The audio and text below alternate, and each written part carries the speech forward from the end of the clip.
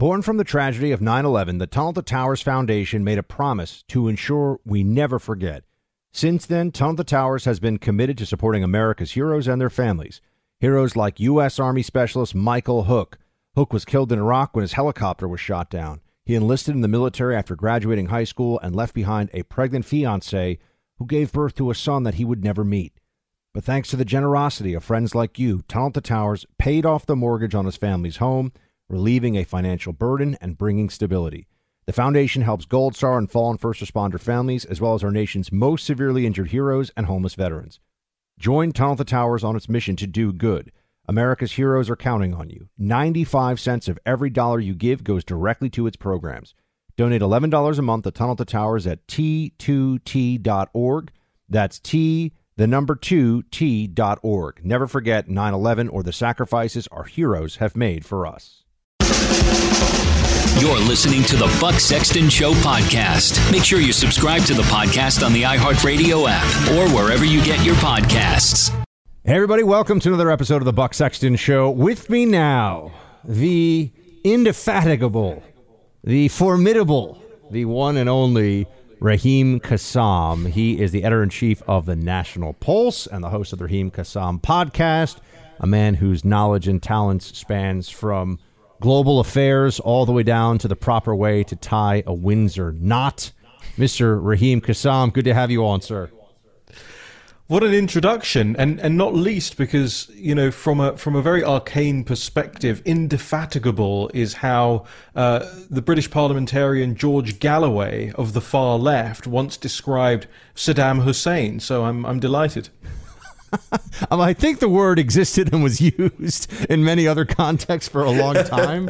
Isn't there like an HMS Indefatigable, or maybe it's a long one, so maybe that's a bit probably too long to paint on the side of a boat, of a battleship.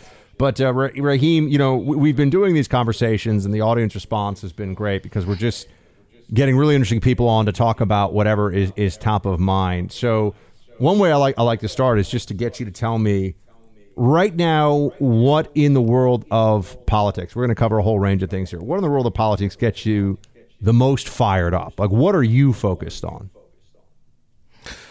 I don't know about focus. That's a word that escapes me. I'm kind of a scatterbrain in politics. It's like books as well. I'm reading 50 at a time, and I never finish any of them.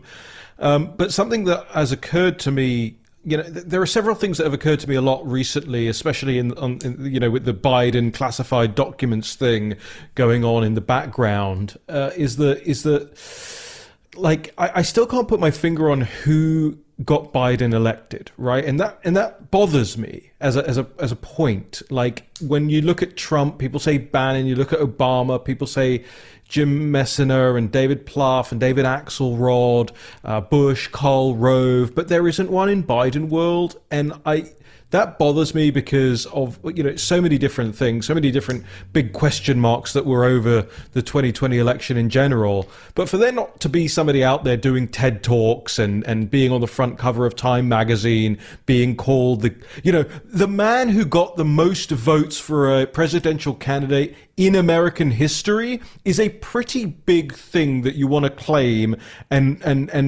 you know, a big medallion that you want to wear around your neck. But nobody seems to want to claim it, and that bothers me. Yeah, well, there's certainly something going on right now with his chief of staff is on the way out. There have just been news reports about that you're not going to have Ron Klain anymore because people have been.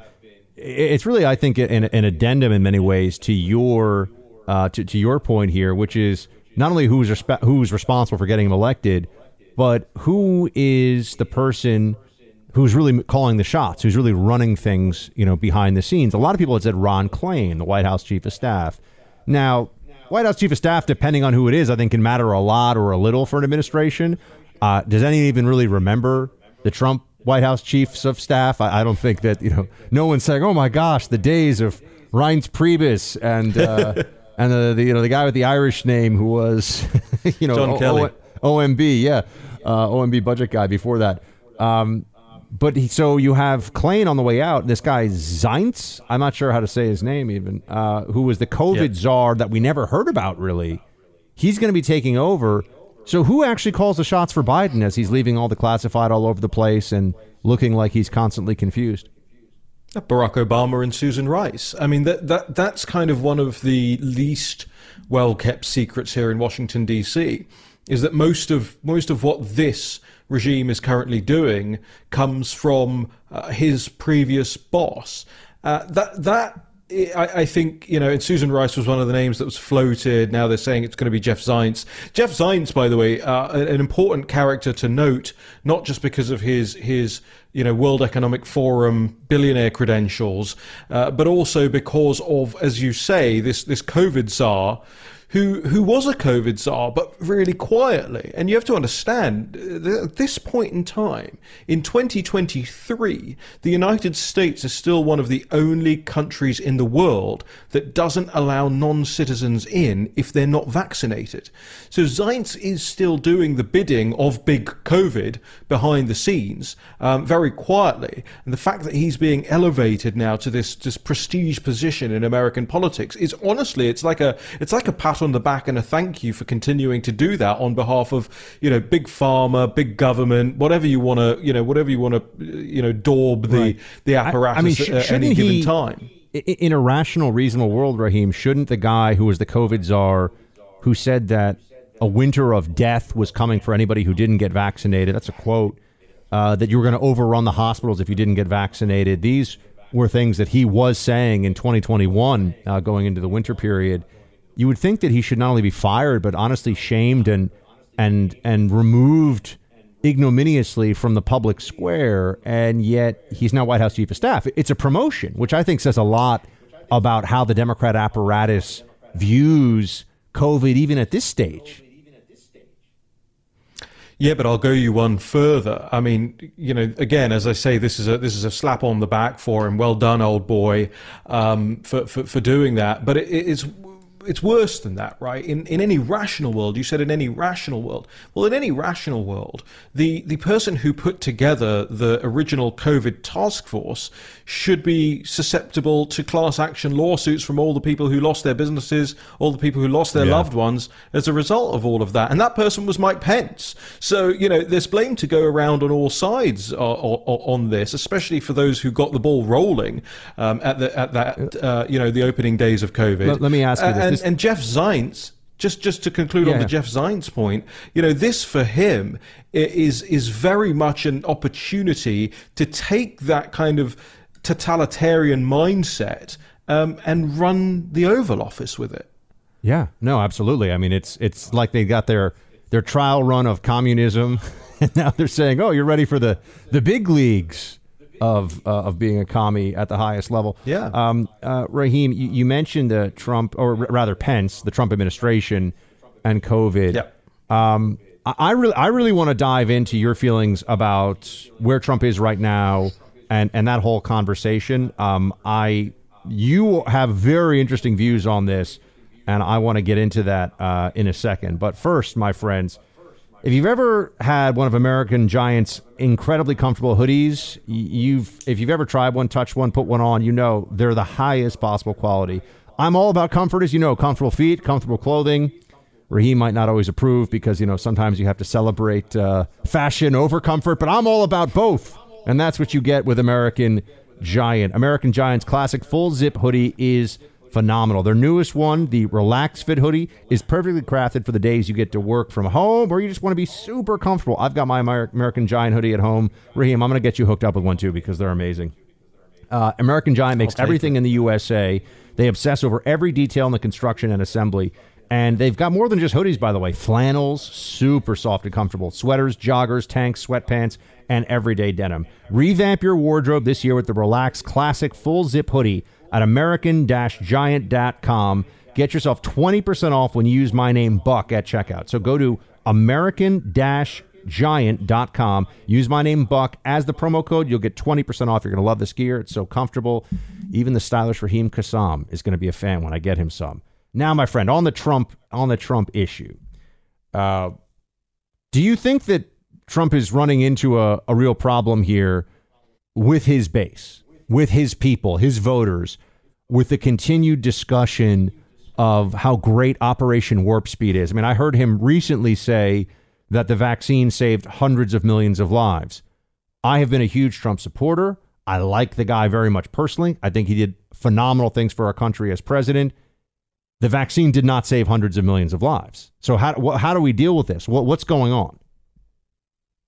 Yeah, so typically there has been one critical area where, even Trump, even the most ardent Trump supporters will say, okay, he has a blind spot on that, but given that it's, his only massive blind spot, we're willing to not overlook it, but at least forgive elements of it, and that was personnel, right? The personnel choices that both the Trump administration made and the Trump operation, as it has been since after its presidency, remain curious to a lot of people.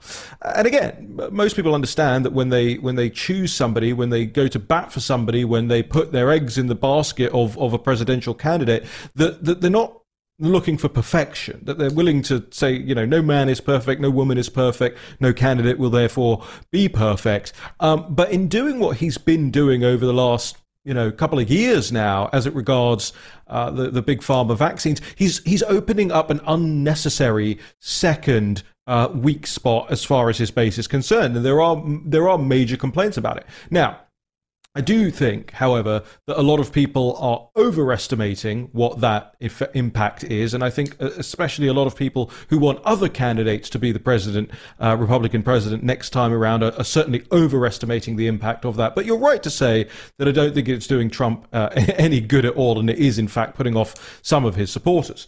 The important part of this actually is what Ron DeSantis himself did, since I alluded to it, I'll say it, which is a course correction. And there's no reason that Donald Trump can't make a course correction on this as well. Early days of COVID, the governor of Florida was doing very similar things to a lot of the other governors, but with the end of the 30 days to slow the spread, as a lot of the rest of us did, and I hold my hand up and say, myself included here, we course corrected, right? We realized what this thing was being used for. We realized that, European countries may want to do this. The Chinese may certainly want to do this, but frankly, it's not the American way. And RDS, to his credit, course corrected.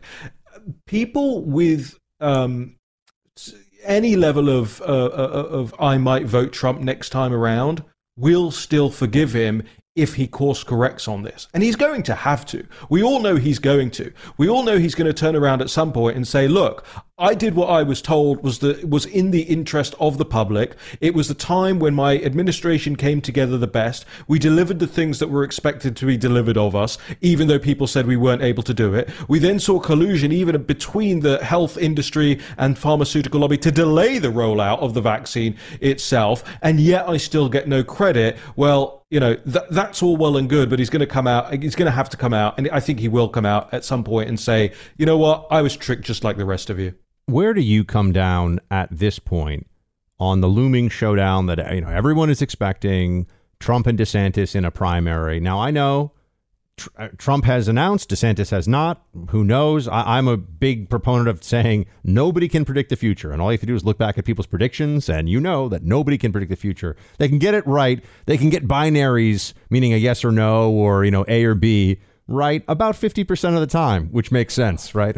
People will get it as often as they don't when they're trying to predict events for the most part.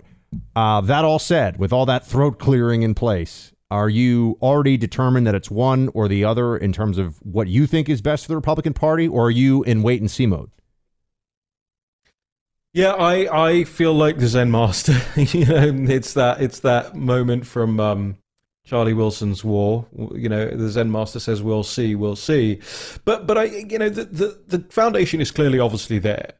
For Ron DeSantis. It's there amongst the people around him. It's there amongst the donor class that have clearly said that they're on his side. It's there in terms of a level of the grassroots support now who say they want him to run. It's visible to me that everything that you would want in place for a presidential run, Ron DeSantis seems to have in place. Whether or not that's of his doing is another concern. I'm currently reading a book by Ron DeSantis. Not many people have read it or even know that he wrote a book, but he did. This was before he was a public figure at all, really, and it was during the Obama administration, and he it goes into quite a lot of detail about constitutional law, the founders, the Federalist Papers, and it's so clear that he's a genuinely brilliant constitutional mind. The writing is excellent for somebody who hadn't written a book before. The framing is excellent. The points he makes throughout the book are not talking points. And I remember once interviewing him back in, I think it was 2015 or 16, and saying to him at the time, look, I hope you don't mind me saying, but I think you've got it. The look, the family, the experience, the awards in the military, so on and so forth. The problem I have here is almost like Trump as well, is the people around him. I'm not sure that Ron DeSantis has a team around him that a lot of people will find palatable. He certainly doesn't have a lot of donors, big donors that a lot of people will find palatable. And so when I said in the last conversation that we were having on the last topic about what can be forgiven and what can't be, I think a lot of Republicans will err on the side, if it's between Trump and DeSantis, with better the devil you know than the devil you don't. And they'll also be asking a lot of questions about, who is advising him on foreign policy? He's saber-rattled a lot on the Middle East and Iran and Israel and all of these things. Is he going to be another Bush? He will have as many questions to answer on those debate stages as Donald Trump will. And I think people should rejoice about that. I think the Republican base deserves a full and rough and hard and difficult primary. Because for two reasons, not just because it allows for those arguments to be had and those what might seem to be sort of niche issues to come out, but also it trains that person up, whoever becomes the nominee, it trains them up for the bigger occasions, the presidential debates, the campaign itself. And I think if Trump lacked anything last time in his campaign, it was that he didn't go through a primary, right? He didn't get to warm up before the big fight. Yeah, and if you're a boxer, if you're in any sport, really, you don't want to go out there for the championship and not have actually done your thing for weeks or even months beforehand. So I think you're right, by the way, that it's almost a stone upon which the blade can be sharpened for any politician. But on our side, we're certainly going to need that, given the media reality that we're up against. I want to ask you about the royal family, Raheem, which I will do in just a second. In case anyone couldn't figure it out from his accent, which I know many of us are jealous of because it is super fancy and adds a level of gravitas to everything that he says, Raheem is from the United Kingdom, and I have some questions about this. There's this book out. There's an obsession in the media with the author of this book. And what is this whole thing with monarchy? We're going to talk about it in a second.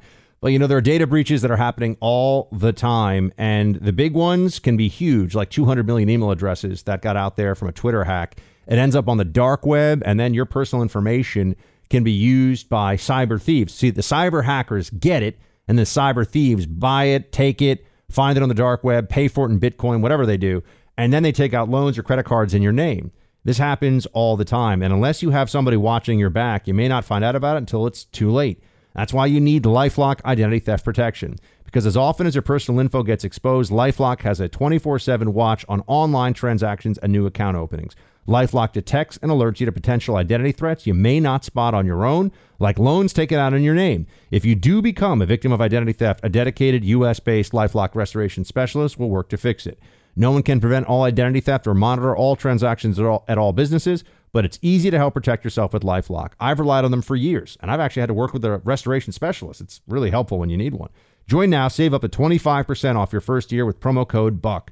Call 1-800-LifeLock if you want to use the phone, or go online to lifelock.com and use my name, promo code BUCK, for 25% off. lifelock.com, promo code BUCK. All right, Raheem. I don't know where you are on this. You could be a big fan of the monarchy. You could be like, I just think to myself, I don't understand how anyone can see this as anything other than, I don't know. I view it as entirely ridiculous. Why do people care so much, both in the UK and here at home, about, say, the Spare Prince Harry biography and the Meghan Markle back and forth, all this stuff? I look at this and I'm like, these are celebrities, basically. Like this, I might as well be watching the latest on the Kardashians, who they're dating or something. I just don't care. Am I missing something? Please explain to me, because you actually come from Great Britain. Go ahead. Well, I do, and I actually come from a historic county called Middlesex, and I just saw that your American Giant hoodies are made in Middlesex, North Carolina. So we have a link there. Well done. I am a monarchist. And I'm a proud one. I believe in the institution of monarchy. I believe in having a part of your government being there for the long haul, and therefore having the nation's interests at heart rather than re-election or fundraising or anything like that at heart. I don't believe in a tyrannical or dictatorship. I don't believe in a vast amounts of executive authority being vested in the crown. But there is a difference. There is a difference between the crown, right, the monarchy as an institution, and the royal family. The royal family, like you say, can become very much like watching reality television, and the tabloid papers love to make it that, right? Meghan Markle is really the reason that we're having this conversation here, and I'll remind you where she comes from, and it is not the United Kingdom. So thank you for that. And of course, the last big blow up that we had, really, I mean, if you exclude Diana from it, in and of herself, was Wallis Simpson, another American who got embroiled in the royal family and caused the king to abdicate. Wow. This is amazing, Raheem Kassam, blaming America for the British royal family's mess ups. Look at this. I will take responsibility for Christopher Steele if you take responsibility for Meghan Markle. That's all I'm saying, right? Unbelievable. But so you think that there is a role for it? Oh, massive. I mean, massive. I mean, this is. You asked me what really sort of is bugging me politically at the moment, and maybe even keeping me up at night a little bit. It is the incoming constitutional vandalism that we are about to see, because the Labour Party, which is our left-wing party in the United Kingdom, looks like it's going to take the reins of government next time around after there is an election. And they have promised to abolish the House of Lords. That is our upper chamber. They will replace it with an elected Senate. And my position on this is that what is the point of bicamerality, right? Two chambers in your Congress, Parliament, whatever, if they're both chosen in the same way. I think you guys had a constitutional amendment that reflected, with number 17 or something like that changed the nature of how your Senate was chosen, and it basically ruined the Senate. The Senate was never supposed to be just another democratic body full of politicians, and they're going to do that to our House of Lords. So here's the thing. So we're going to have two democratic chambers in our parliament. The executive branch in the United Kingdom is also chosen from the parliament. And then you're basically saying there shouldn't be a monarchy either. So at that point, you've got a tyranny of the majority system. It doesn't work. There has to be something more than just politicians who push that stuff around. Right. And it's really interesting to me because Sir Keir Starmer, who is the leader of the Labour Party right now, who will become the Prime Minister if the polls remain the same, went to Davos, went to the World Economic Forum, and he was asked by a reporter, Emily Maitlis, if you had to choose between Westminster and Davos, which would it be? And he said, Davos. Well, it's interesting, isn't it, that he is the one that's charging headfirst with constitutional vandalism, and at the same time, he thinks the unelected are the way to get things done. It doesn't hold. The argument doesn't hold. And so I think you do need somebody who has the long-term interest of the nation at heart. So even if they don't have real power, right? Like it's a symbolism that's supposed to be. I don't even know what authority is still vested in the monarch. Well, the very it's interesting because in my book, Enoch Was Right, I talk about this, right? In 1948, when the Canadians effectively created their own form of nationality and said, we're not subjects anymore, we have Canadian citizenship, it changed everything for the entire British Empire. And so we went from subjects to citizens within the same period of time. But what are you citizens of is the question. Because, of course, we have England, we have Wales, we have Northern Ireland, we have Scotland. Several of those make up Great Britain. Several more of those together make up the United Kingdom. We have this kind of grand union of different, countries and entities that voluntarily come together, much like your states, right? And they say, okay, we are going to vest our power in the nation. But what is the nation? Well, the nation has to be more than the sum of its politicians, right? It can't just be some texts that are scribbled down because, you have a constitution. Remember, we don't have a written constitution. We have an evolving constitution, right? Our primary law is our constitution. It gets very complicated, but it's not dull. I assure you that. I know a lot of people get sort of think, oh, what do I know about constitutional, import and all of this stuff as it relates to politics? It's everything. If you don't understand the way your country works, then you can't really complain about how it works. And at the end of all of the questions that are raised about what makes Britain Britain is the crown, because the crown is the connection between the nation and God. That's why, as you'll see when Charles is crowned formally, that they will touch his head with anointing oil. And that is the oil head of the Church of England, right? Isn't the crown that the head of the Church of England technically? That's how this goes. And that is what signifies, right, which that I think it's not the man that really has the power. It is God that has the power. I think Hitchens, who is just a poor man's Raheem Kassam, Christopher Hitchens used to say that, yes, the Church of England built on the family values of Henry VIII, which I think is pretty funny. But anyway, it was a Hitchens line. But yes, back to the crown. By the way, I'm not sure that Christopher Hitchens can wax moral about anybody else's exploits. Well, he's certainly not here anymore to defend himself. So there's that. But tell me this. Well, I was actually going to ask you something kind of silly for a second, just to take us in a different direction. Yeah. Do you watch The Crown? Because I try to fight it as long as I can, but you have a girlfriend, I have a fiance. The ladies love that show, man. I don't know. I couldn't fight it off anymore. I was like, all right, fine, honey, we'll watch The Crown, and it's pretty engrossing for what it is. Yeah, actually, my girlfriend doesn't like The Crown, and I think, because she's just like a very red-blooded American patriot and finds it all very stuffy and boring and we did fight a war irrelevant not that long ago, so we would pretty much never have to pay any attention to the British royal family ever again here. That is the thing. So for Americans, this is what I ask you as a Brit, why do you care? As an Americans, I do not want to hear it from people. It's bizarre the fixation they have with the British royal family. It makes no sense to me at all, but for British people, I understand.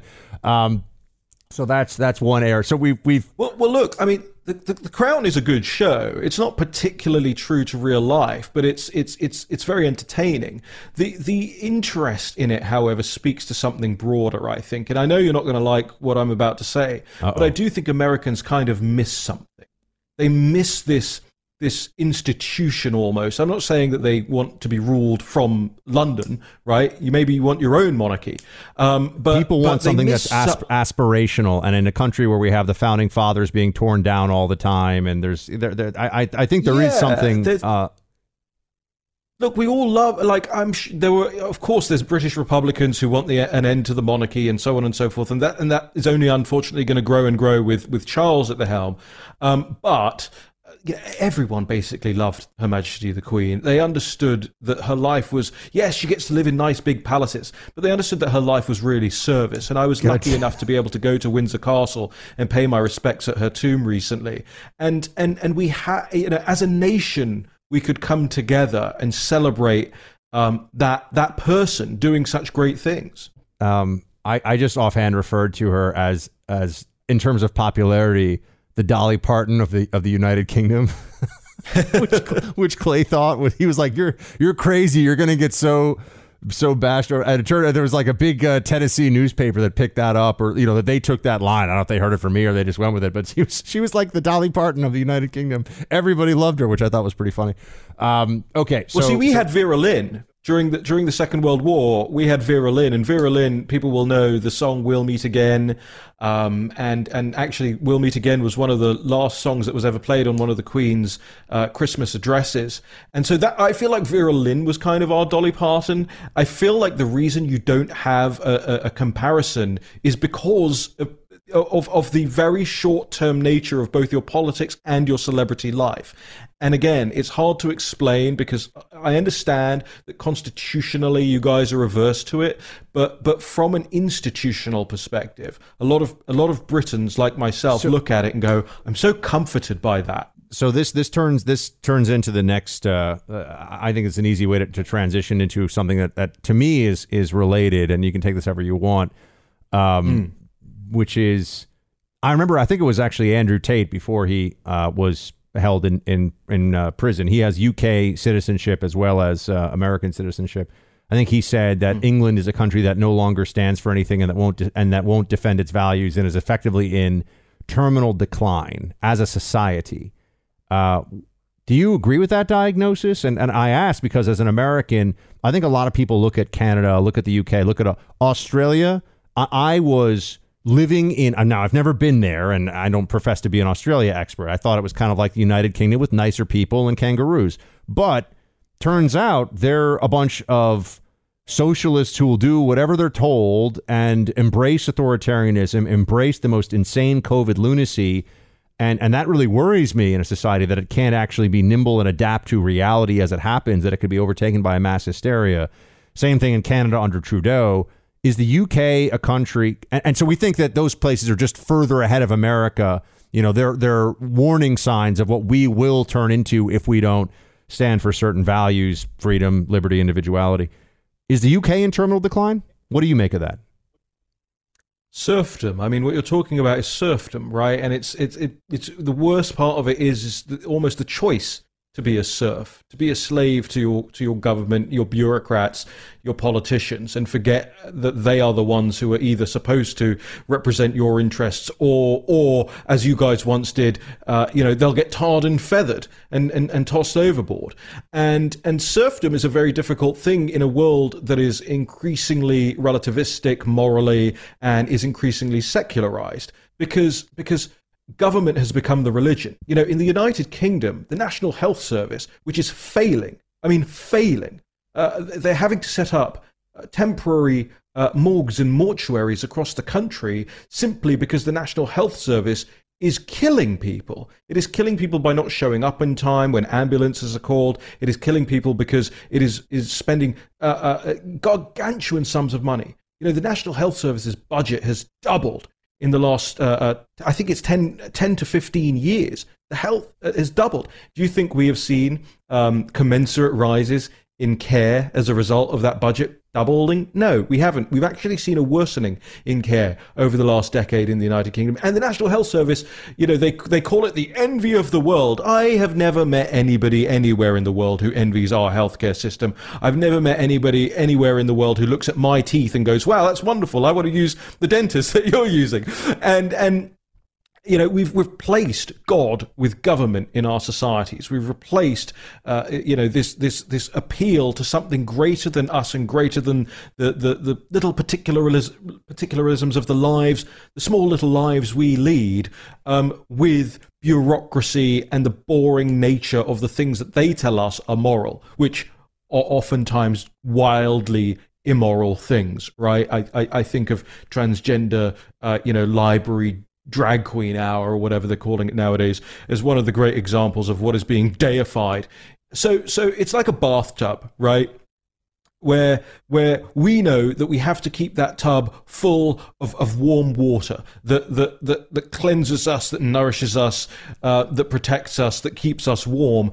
Meanwhile, our Davos elite are constantly pulling the plug, and we're just constantly trying to plug that hole with all manner of things. Brexit is a good example of that, right? That was the United Kingdom's electorate slamming their hand on the drain and saying, whoa, we need our own, system of government to keep us independent, to keep us sovereign, to keep us safe, and to hold our belief in something. Yeah. But the problem with that is, sorry, I know I just no, it's all right. I just want to ask you about Brexit because you were very close to it. I know Nigel, and so I want to put a pin in that. But keep going.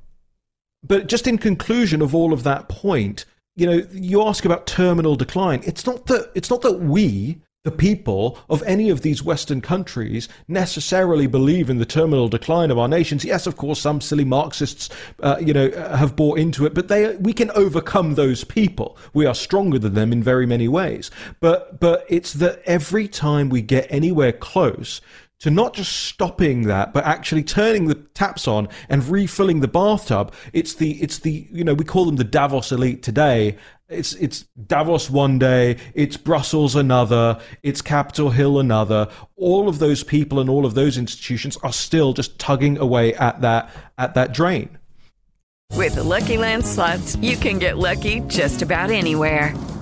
This is your captain speaking. We've got clear runway and the weather's fine, but we're just going to circle up here a while and get lucky. No, nothing like that. It's just these cash prizes add up quick. So I suggest you sit back, keep your tray table upright, and start getting lucky.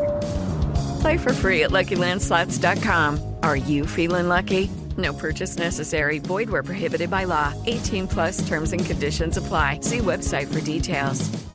Now, you did That's have the a decline. particular... Right. You did have a particular view of Brexit, somebody who you were on Nigel Farage's staff. You know Nigel very well. You know the Brexiteers personally and in a close way.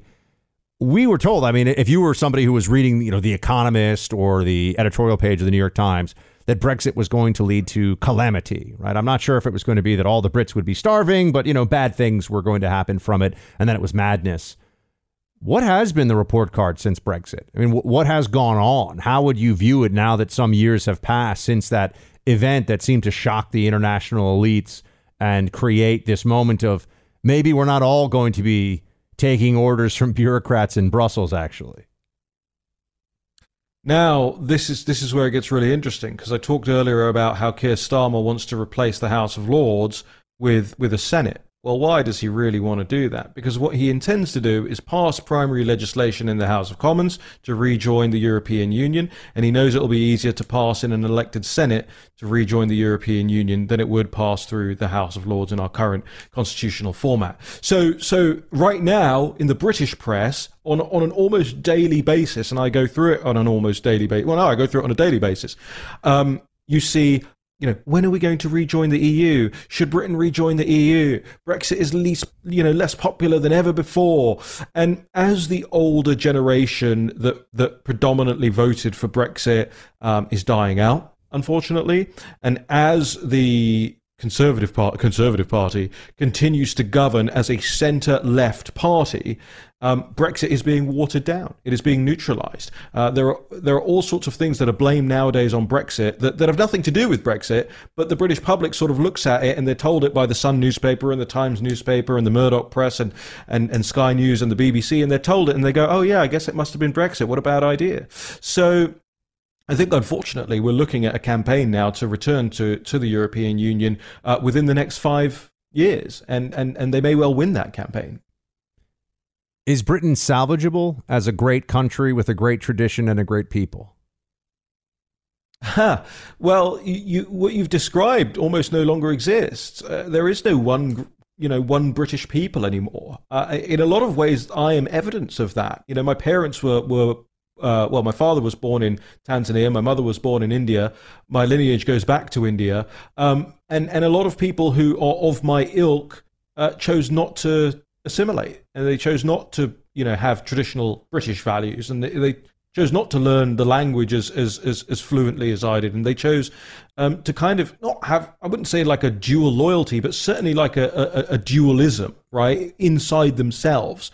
And I don't like this. I don't like. Well, can I just? I mean, British so the American Indian. people, the American people as one people exist. It's not about any racial, ethnic, or religious identity. It's about your identity as an American, bound by the Constitution and our culture, our shared history, but you etc. guys do right? it too. So right. So you guys do it too. Is the UK salvageable in as that, or is it breaking apart? I'm leading up to that. Yeah, go ahead. Sorry, I like to flesh those things out. And the reason I say that is because you do it too, right? African American, Asian American, and everybody gets sort of segmented into these little identity groups, and we've done that as well. Unless there is a prime minister, a real sort of philosopher king that comes along and reminds the country that it is one country in a very Disraelian sense, right? One nation conservatism was the longest running strain of conservative thought in the United Kingdom ever, unless somebody comes along and reminds the general public of that, and indeed forces them to believe in it, right? Like I don't mean through coercion. I mean through argument. Gets them to believe in that goal, then no, there isn't a united kingdom anymore, and nor should we pretend that there will be. You cannot have a cohesive nation if everybody is taught that they are part of a different group than their next door neighbors. Is it more left-wing as a country now in its totality than the U.S.? I mean, you have a means of comparison here. One thing that I think people have recognized about Canada is if you take the most, beta male, low T Marxist leadership in America, that's actually much more common and much more powerful in the context of Canada and Trudeau and Trudeauism, right? So is that also true about the UK right now? Are they more woke? I don't even know how much that term is used over there than we are here. Oh, it's used way too much over there, and it's used in a really cringe way. So they don't say like somebody goes, woke in the UK. Woke is the adjective that describes the movement. So there'll be like editorials in the Telegraph that says we must end woke, as if that's like Antifa. And it gets on my nerves just from a linguistic perspective. To answer your question, I think governmentally, bureaucratically, we are far more of a left-wing country, and you should look to us as a warning of how not to run your country. Culturally, I've been here for 6 years now. Culturally, I think America is more left-wing. People in the United Kingdom are more inclined to say, okay, well, let's take a beat on that and think about that and think about its implications to our culture, to our neighbors, to our society.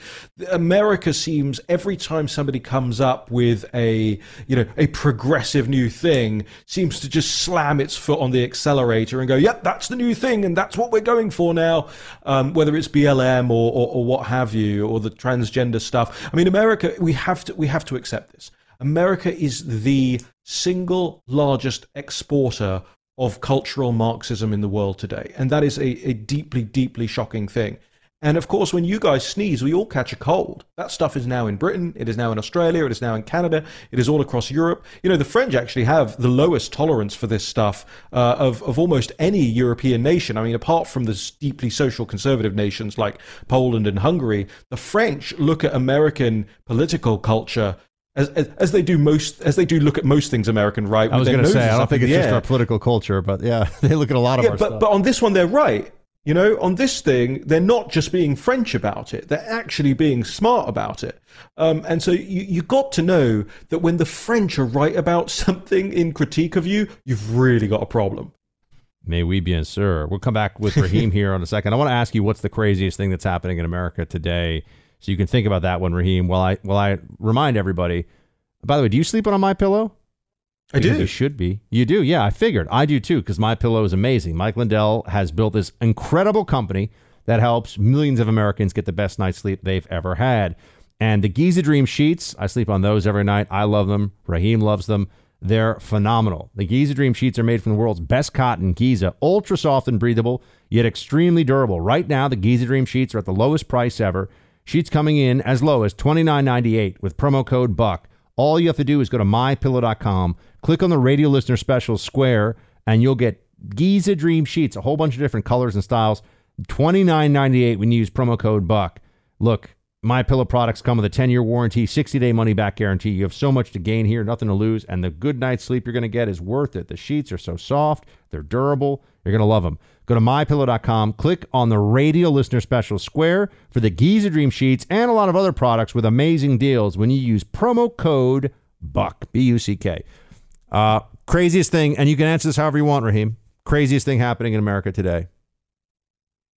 The craziest thing happening in America today is that the right has not managed cultural hegemony yet. Like, that is I find that utterly baffling, to be honest with you.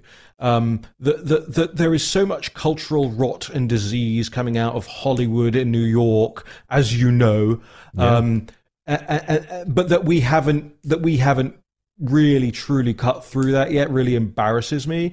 It speaks to our lack of creativity. It speaks to our lack of honestly, for people who regard themselves as I do, and I don't profess to speak for you in this regard, but I regard myself as a populist.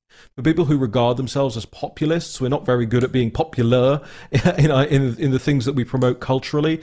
So that's why this year, I'm pleased to say, and I think you may be getting the exclusive here on this right now, that the National Pulse is going to be moving into that territory. We are going to be moving into print magazine territory. We are going to be moving into documentary territory.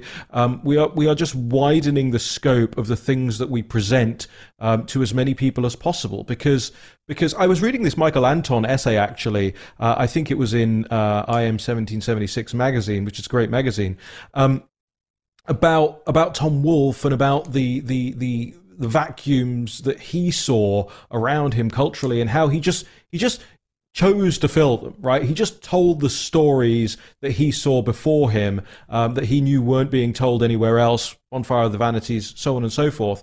And we've got real bonfires of the vanities going on in Washington D.C. right now. We've got neighborhoods, predominantly black neighborhoods, by the way, which are being totally left to rack and ruin by a black mayor of Washington, D.C. But nobody's telling those stories for the sake of history. Nobody's telling them for the sake of the next generation learning from the mistakes. And so that is the thing that really, really baffles me constantly. How we are not better at this yet. So, for example, because I think this comes up a lot on the right in the context of how is it that we thought the outcome here would be any different when we've been playing for this make-believe neutral space in a lot of institutions for a long time.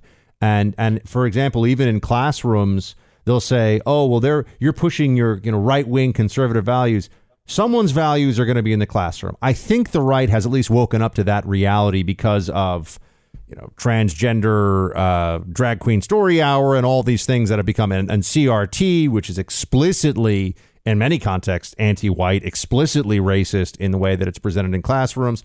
People have realized that there's not this, oh, we're just going to have neutral space. Neutral space. When you have a left wing that says that, algebra and higher math class being taught is racist, you have to address the battle as it is and not as you wish it were. So there are some places, colleges, universities, for example, Raheem, that the left will not allow there to be any who do not think like them.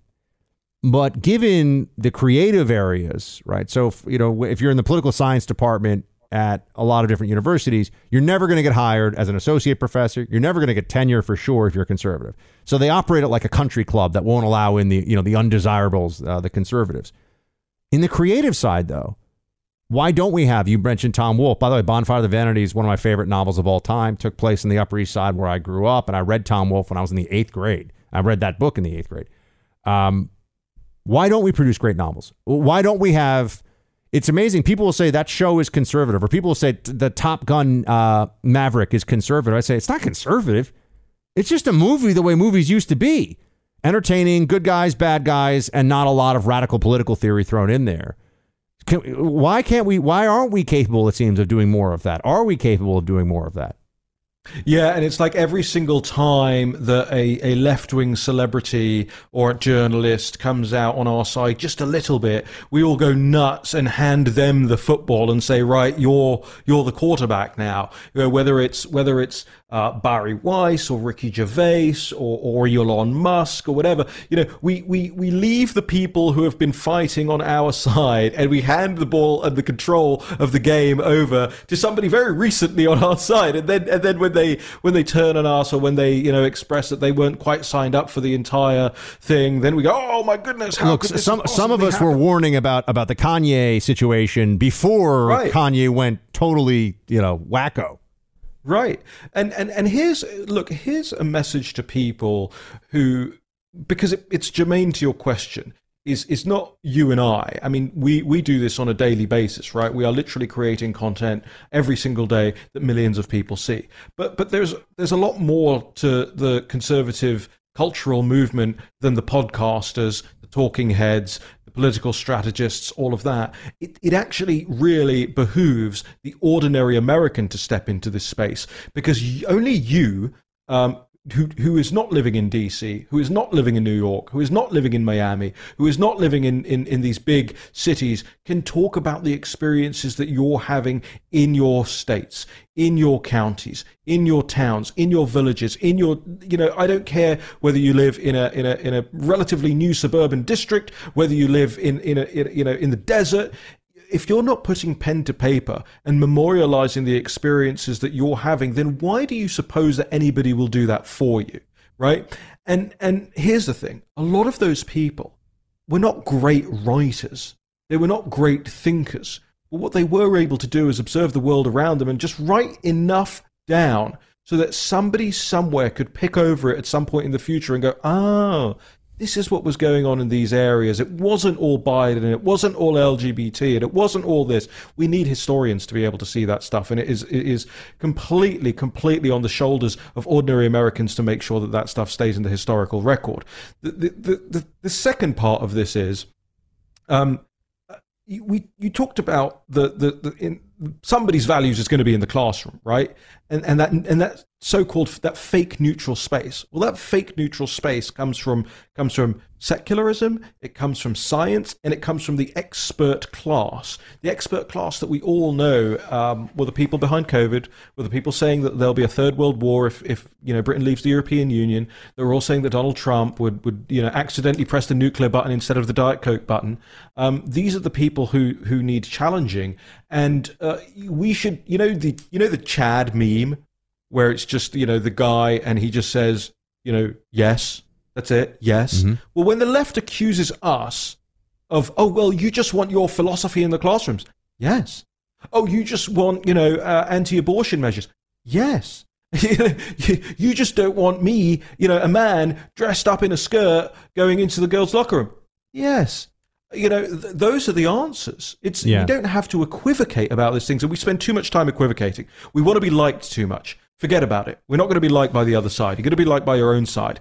I think, personally, that I'm going to use 2023 to write more than I've ever written before, because there are so many things going on out there. I am going to do a tour of the United States and document in documentary format what is going on out there in the real United States, because very few people are telling the stories of ordinary Americans, and I think these are the times, especially, that those stories need to be told.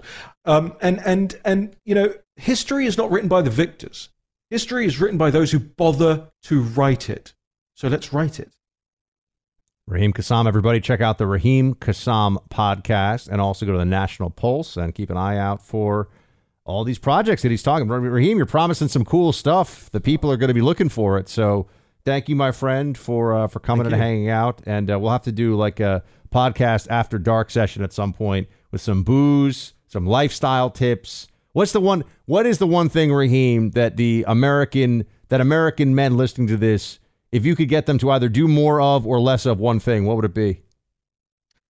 Well, every year is dry January for me, and it's a hardship for 31 days, and I'm going through that. It's the tail end of it right now. I'm going through it, but for me, I've undertaken a lot of different things in the last couple of years. I was about 40 pounds heavier, not but 24 months ago. I've lost all that weight. I've changed a lot of the things in my life. Honestly, the things that's made the world of difference to me, from a physical perspective, is deadlifting, running, and the Stairmaster. Quite frankly, that has sort of shed all of the weight for me. And the other part of it for me is, I've very much switched. I used to be a 7, 8, 9 pints of beer a night kind of guy. No dinner. It was just beer for me. And I very much switched that out for martinis. A little bit more sophisticated. You can drink fewer of them and still have that little buzz. I actually think they are far better a measure of a man than a Coors Light as well. And then the other thing is, ignore the advice from the nutrition experts who are trying to get you to eat crickets and all of that nonsense. The best breakfast you can have is steak and eggs. And frankly, the best every meal you can have is steak and eggs. So get on that train. I actually totally agree. So there you go, everybody. Raheem, my friend, thanks for being with us. Thanks for giving us your time, and we'll have you back soon. Cheers. Thank you, Puck. Born from the tragedy of 9/11, the Tunnel to Towers Foundation made a promise to ensure we never forget. Since then, Tunnel to Towers has been committed to supporting America's heroes and their families. Heroes like U.S. Army Specialist Michael Hook. Hook was killed in Iraq when his helicopter was shot down. He enlisted in the military after graduating high school and left behind a pregnant fiancée who gave birth to a son that he would never meet. But thanks to the generosity of friends like you, Tunnel to Towers paid off the mortgage on his family's home, relieving a financial burden and bringing stability. The foundation helps Gold Star and fallen first responder families, as well as our nation's most severely injured heroes and homeless veterans. Join Tunnel to Towers on its mission to do good. America's heroes are counting on you. 95 cents of every dollar you give goes directly to its programs. Donate $11 a month to Tunnel to Towers at T2T.org.